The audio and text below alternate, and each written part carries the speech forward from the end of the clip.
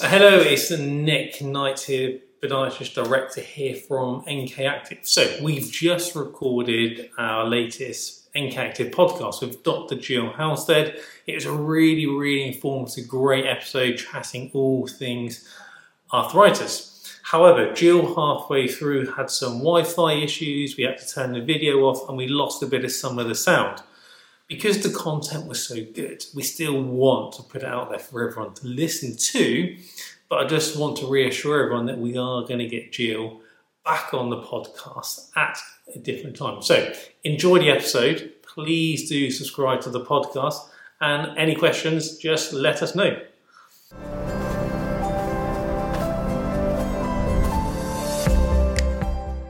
Hello and welcome to another episode of the NK Active podcast. We've got a fantastic guest for this episode, Dr. Jill Halstead. She's a podiatrist and clinical and research lead up north. I've known Jill, I can't remember how, it must be at least 10 years plus now. I can't remember. But Jill, sort of give us a background, a bit of an intro and a background about yourself. Yeah, thanks, Nick, and thanks for inviting me. My name's Jill Halstead. Like Nick said, I've been a podiatrist for 20 years. I started out in a dual role with research, always been an interest of mine, and I was part of a national internship scheme when I graduated in 2003. And I've worked in lots of environments. I've worked in the NHS, I've worked in private practice, and I've worked in hospitals as well as community, so lots of different settings. And my research is mainly being in community and in hospitals around rheumatology, so that's different types of arthritis. That's why I'm here talking to Nick today. It is, and the work that you were involved in is most probably one of the first bits of research that actually made a big difference to my practice. And I remember telling you, so I remember getting excited because as a researcher, you're always excited when actually you do some research and it actually makes real life difference. And it is the one bit of research that I consistently use on a regular basis. And that's to do with strength through the inside of the ankle and midfoot osteoarthritis. And you basically found if someone has arthritis in the middle of their foot, they tend to have reduction in strength around the ankle, on the inside of the ankle. And when we test that in clinic, we find that every single time they have that reduction in strength. And then we then work on helping them get stronger. We then retest the strength, the symptoms are settled, and the strength is shot up as well. So that was the first bit of research that really made a big difference to us in practice, and still use it today. So talk us a bit about. Oh, thanks, Nick. Yeah, that was some work we did with John Arnold, who's also a researcher from Australia. He came over to Leeds to work with us on midfoot osteoarthritis. We've done some previous work showing that if we supported the arch, some people respond to that really well who've got some midfoot arthritis. But I think there was a lot of confusion around what's the implications of having some weakness around the foot and ankle. When you have arthritis of the foot, I think people assumed it was kind of more passive than that you're just loading, and it was a lot of the research was focused on load and what's happening at the bone level and not so much happening around the muscles. So yeah, that was a really good piece of work that we did with John around the little muscles in the arch of your foot and also the big muscles that come down from the knee and the medial side. And yeah, we used a dynamometer, which is something like a machine you can push against to see how strong you are in those muscles. And I think Nick's really taken that forward, and you use dynamometers quite a bit in your private practice, don't you, Nick? Yeah, we've been using the dynamometer for about 8-9 years now in clinic. Yeah. Great. So we were just talking about the research used a dynamometer, which is where you can push against this piece of kit that tells us how strong those muscles are. And there's been some great developments in there, and that you can use different adaptations that allow us to look at the strength in the foot. And like Nick said, he uses that in his clinic, and that's something that we used as part of the research. So it's a really clinically friendly piece of equipment. And if you're a patient and you have, pain and or swelling or redness or heat changes or colour changes in the middle of your foot, particularly on the top, going to a clinician like Nick and others who have these bits of equipment that can help us understand if you've got weakness there, and also we can show that if you come back, we can check to see how the exercises are working, which I think is really important because, like we found as part of the research, that whether you're strong in that part of your foot around the arch is really important as to how that relates to pain, how severe your pain is, and also, like Nick said, about how you have potential improvements over time.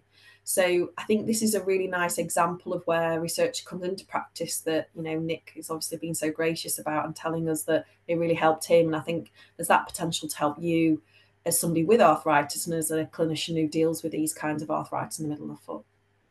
And I think that also then builds onto you mentioned it also, other bits of work that you were involved in that we know from the literature that when you talk about managing, say, midfoot osteoarthritis, if you improve the strength, that can help symptoms. But we also know that having something that can support the arch of the foot can also help symptoms, or a possible slight rocker shoe can help offload the foot as well. And I think you're involved in some of that research as well, weren't you? Yeah, so we did the first study looking at whether you can put something inside the shoe to support the arch with midfoot osteoarthritis. It works really well in early cases, particularly where the arch of your foot is sat really nicely onto an insole. So it's important to get a really good fit around that. Some people get away with buying things over the counter, but it's really important that your arch neatly fits over it. So seeing a professional is beneficial. So that we showed that did help people. Where you've got more advanced osteoarthritis and you maybe got bony lumps over the top of your foot, you have to be a little bit more careful because you can push those bony lumps into your shoes, and some people get real pain over the top of their foot when they've got more lumps and bumps over the top of their foot when it's associated with arthritis. But we can, Nick and I and lots of people can really help with that. We can tell you how to lace your shoes and give you advice over how we can accommodate that. But for some people where it's really inflamed, and what we do know about midfoot osteoarthritis, it is more susceptible to being inflamed, is that sometimes you need to go to that next level. And some people who don't do well with either the, supporting the arch or strengthening it, some people do end up sometimes with an injection. And we do know if we can settle that down, people do better with the other therapies. But we tend to reserve that for people who are quite advanced or just it doesn't seem to like calm down. In your experience, Nick, do you find there's many patients like that, or do you tend to get the early cases? We'll tend to either get really early or really advanced. Right. So we'll have them really early, and we can then tend to the orthopods, the orthopedic surgeons, or the rheumatologists, or the sports medics or GPs will pick it up early and then send them to us, and then we can then generally manage that quite well in clinic.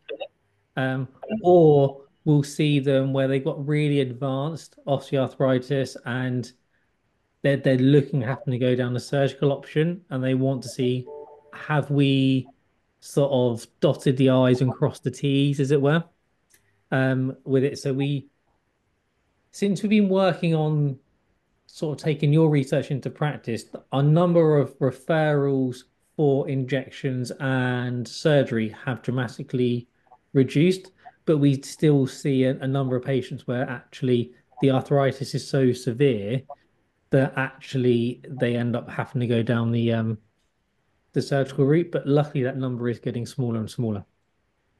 And that's fantastic, isn't it? Because we kind of, we've had quite a lot of things that have helped us understand like big toe arthritis for many years. But I think the midfoot, particularly when I started researching it, and that was first in my master's around 2008. I think there wasn't a lot of information. I think people really concentrated on weakness at a tendon that you have around your ankle. And there was a lot of research, and still is a lot of research looking at the weakness of that tendon, but not really thinking about how muscle strength generally at the foot and ankle is just really important for arthritis. So yeah, I think it's good to hear that it's had really good outcomes for your patients. And I think it's about getting the right combination. And also, people feeling like they want that change and they're able to invest in that and do the exercises. Because as we know, it's really important to stay active and be present and be part of your life and your daily activities. And if we can promote that as part of that management of arthritis, I think that's brilliant. And getting generally stronger, as Nick and I both believe, health and strength and well-being is really important. So I think generally just keeping strong is a good thing as well, isn't it? And I know you've been a strong advocate of that a long time. Oh, without a shadow of a doubt. And we've seen a change since we've sort of in that post-pandemic era now, as it were. in that people want to be more proactive. And even the World Health Organization, haven't they? They've updated their guidelines saying that we should all really be doing 3 strengthening sessions a week on top of our cardio-based stuff. Because we know not even just from an osteoarthritis viewpoint, but we know even from a falls prevention viewpoint, from actually life expectancy viewpoint, actually being strong and active has so many positive attributes and benefits to it. And even down to managing your own mental health. We know that exercise quite often is such an effective tool in managing just how we feel.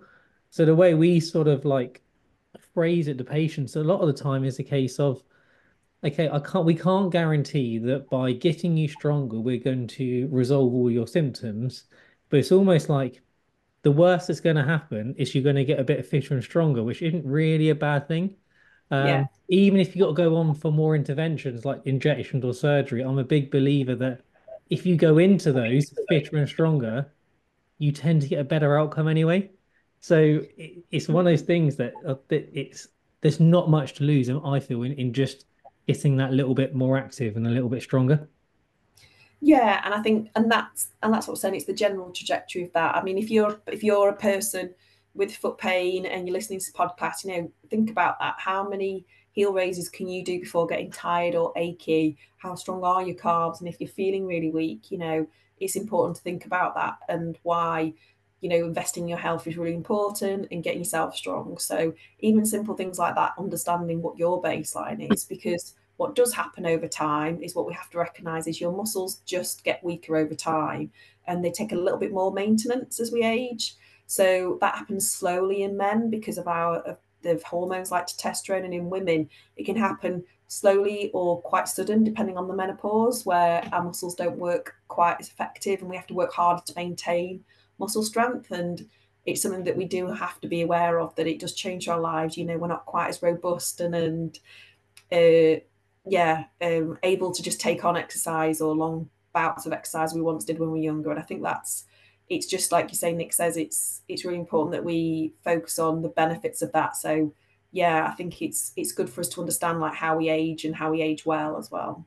And it's something that I know we have some of our patients that listen to this, and so they will know that we quite often in clinic draw sort of muscle strength and age and what happens over a human's lifespan. And once you get to a certain age, strength naturally is declining. But the silver arrow I always say is that, well, as long as the heart is still beating and you've got blood pumping around your body, if you give the body the right stimulus, it will respond in a positive manner. We know from the, don't we, from the work from New Zealand where they got Mhm. people with osteoporosis in their 70s lifting weights off the floor, reversed the osteoporosis process just by being a little more active and a little bit stronger. Yeah. Um, we know it just has so many benefits. And Dave, our rehabilitation instructor, who's been on the podcast many a times, always speaks about that to do that, you don't always have to use a gym setting. There's plenty of stuff you can do around the house on a regular basis. There's plenty of load and weight that you can add around the house to actually start making some positive changes. It doesn't have to be hitting the gym 3 times a week. There's lots of things you can do just while boiling the kettle, while brushing your teeth. If you start doing that consistency on a regular basis, you can make a big difference, can't you? Yeah. Yeah, and that's the great aspect, isn't it? Like you say, it's understanding what you can do for your health and well-being, so you feel like it's positive for you. And I think that's just a really nice message. I think the other thing that we also want to talk about is just what to look out for where you think things Yeah. might not be quite as simple, such as things like osteoarthritis, which we'll all get to some degree as we do age, because it is a component of aging, although that's not the only component. But it's also good to look out for other things and what to do in those scenarios. So it'd be good for us to maybe touch on that as well, Nick, I think. Yes, especially because we've spoken a lot about osteoarthritis in the past, but we know that so if we stay on osteoarthritis for a little bit, and then we can then look at moving towards other forms of arthritis to look out for. But Jill, did you want to sort of show us if someone's thinking they got more? osteoarthritis? What are the sort of things they will be experiencing, looking for, really? Yeah, so things that to be aware of with osteoarthritis, if you're thinking it's in your foot, is you generally have patterns of pain with load and weight bearing. So thinking about going up and down those stairs, thinking about going up hills, thinking about walking through those distances, you may not get pain immediately with standing, but most people, particularly if it's in the midfoot, they get pain as they push off onto the toes. They find stairs a bit more challenging, they find hills a bit more challenging.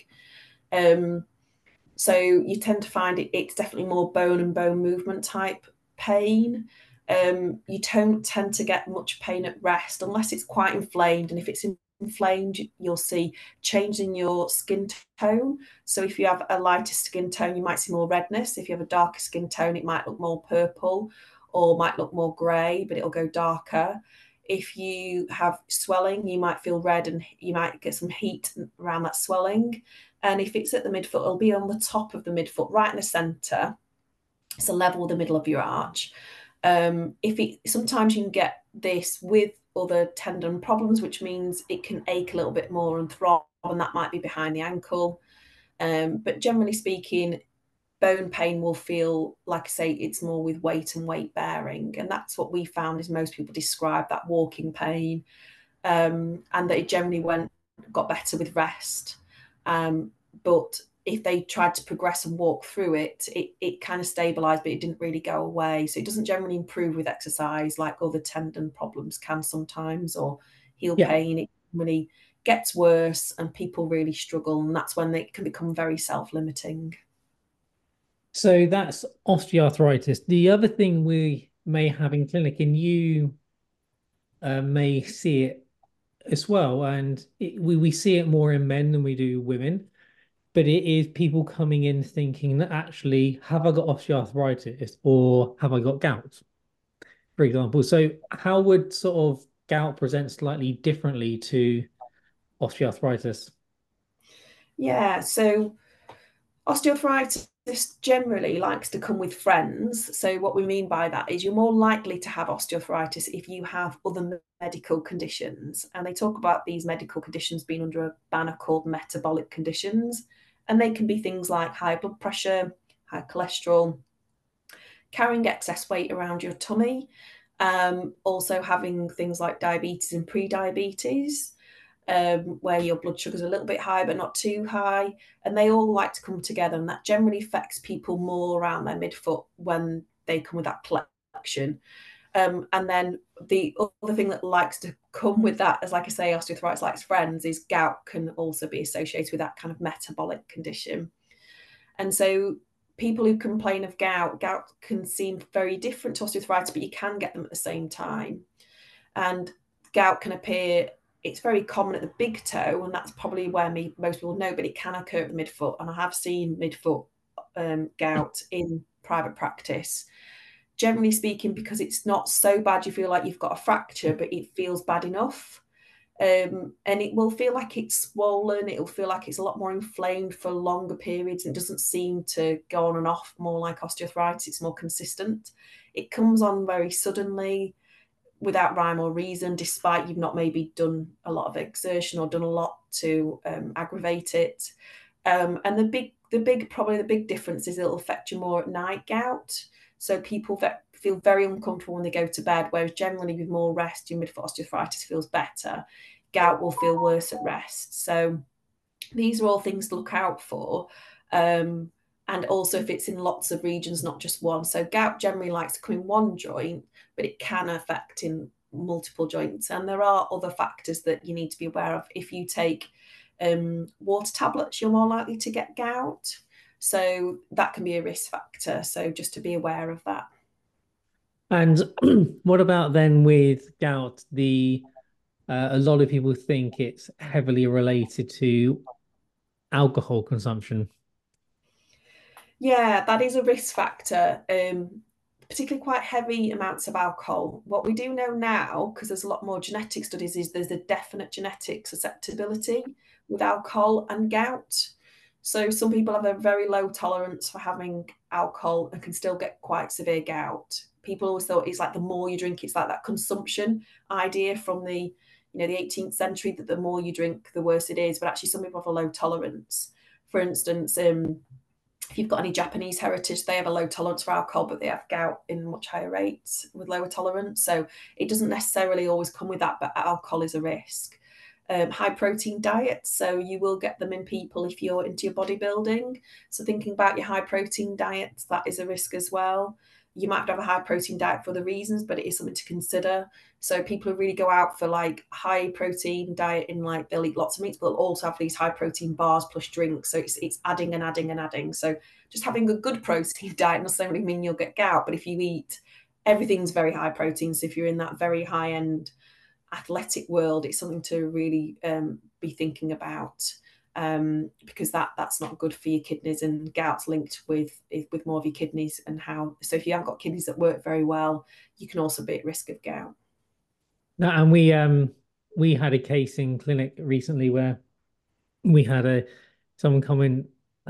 I suspected midfoot, well, gout around the midfoot and also the ankle joint, and yeah, we sent this person off to rheumatology and sports doc, and yeah, we did find out that it was gout, and they were surprised because they're like, it normally affects the big toe. Well, the big, as you've already said, the big toe is the most common joint, but it doesn't mean it always happens in the big toe joint, does it? No, and what we do know, gout, although it's very, very uncomfortable and not very nice, it's the only reversible arthritis. It's the only arthritis we know that we treat it very well, it'll do very well. So it's the only arthritis we can treat with effective drugs. With osteoarthritis, as people know who are on this, listen to this podcast, they've tried painkillers, they've tried anti-inflammatory. They don't always work all of the time effectively. They can help for sure, but with gout, we do know we've got a good prevention drug that'll take down the levels of urate which are related to gout in the blood. And we do know that we have good effective treatments for when you get these what we call like gout flares. But it's really manageable, and with lifestyle changes and good medication, you can do really, really well. But it's something that we can't leave too long because it can cause quite a lot of change to the joint if it's left indefinitely. And some people, I think, they're not quite sure it's there, or they leave it for too long and it can cause damage at the joints. So we always say if you think it's gout, make sure you act quickly. And it's unfortunately it's one of those things, isn't it, that once the damage has been done to the joints, then that can't be reversed, isn't it? Yeah, unfortunately, because gout, it's basically like little crystals. It forms in the bone. So once they formed, it's really hard to reverse some of that. Although some bony changes that happen when you're younger, you can do quite a bit better with as you get older. In that your bones actually do replace themselves entirely. It takes about anything from 1 to 7 years to replace your skeleton. But once you've had that damage with gout, it doesn't have as good reversibility as other areas. Whereas we've shown if you have injuries or joint changes in your 20s, you generally get your bone can repair. You could call it wear and repair. We don't call it wear and tear anymore because it can repair in some cases.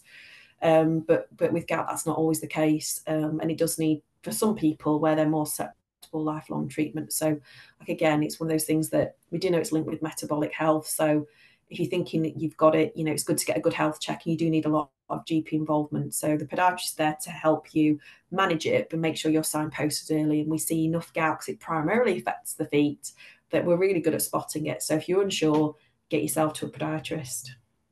Thank you. I think that's a good place to bring this to an end to try and keep this in under 30 minutes around that time. I just want to say a massive, massive thank you for coming on, and hopefully you'll come on again because there's so many more topics I want to discuss with you, and then we can try and have a more stable internet connection uh, as well. But at least we got the audio all sorted. Yeah. So thank you very much. So hopefully you enjoyed that episode. Please do subscribe to the podcast. If you have any questions, please let us know, and we shall see you on the next episode. See you later. Bye. Thank you. Bye.